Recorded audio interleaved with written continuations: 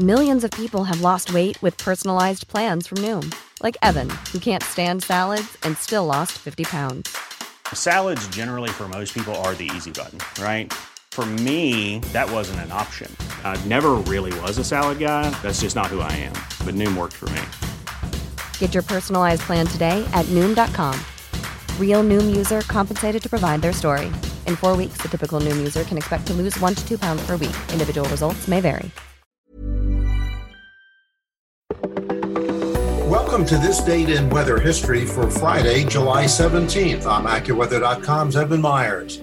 Heavy rain on July 17, 1996, produced several rainfall records and was the second most costliest weather disaster in Illinois history. The almost 17 inches of rain recorded at Aurora, Illinois, still stands as the statewide record for the most rain in a single 24-hour period. The 10.99 inches on the west side of Chicago, in the metro area there, was the most ever recorded in the Chicago urban area.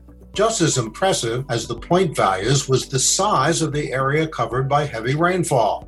It's estimated that 16.3 inches of rain fell over the wettest 100 square mile area of the storm and 12.6 inches over the wettest 1,000 mile square area, and 5.2 inches over the wettest 10,000 square mile area. Another way to look at it is that an area of 1,350 square miles exceeded the expected 100-year, 24-hour storm, while 4,650 square miles exceeded the expected 10-year, 24-hour storm for northeastern Illinois. The widespread heavy rains led to extensive flooding. Damage estimates were in the order of $700 million, or more than $1.1 billion in 2020 dollars. FEMA estimated that more than 35,000 residencies were flooded. And that's what happened on July 17th. Be sure to tune in tomorrow for a brand new episode and find out what happened on this date in weather history.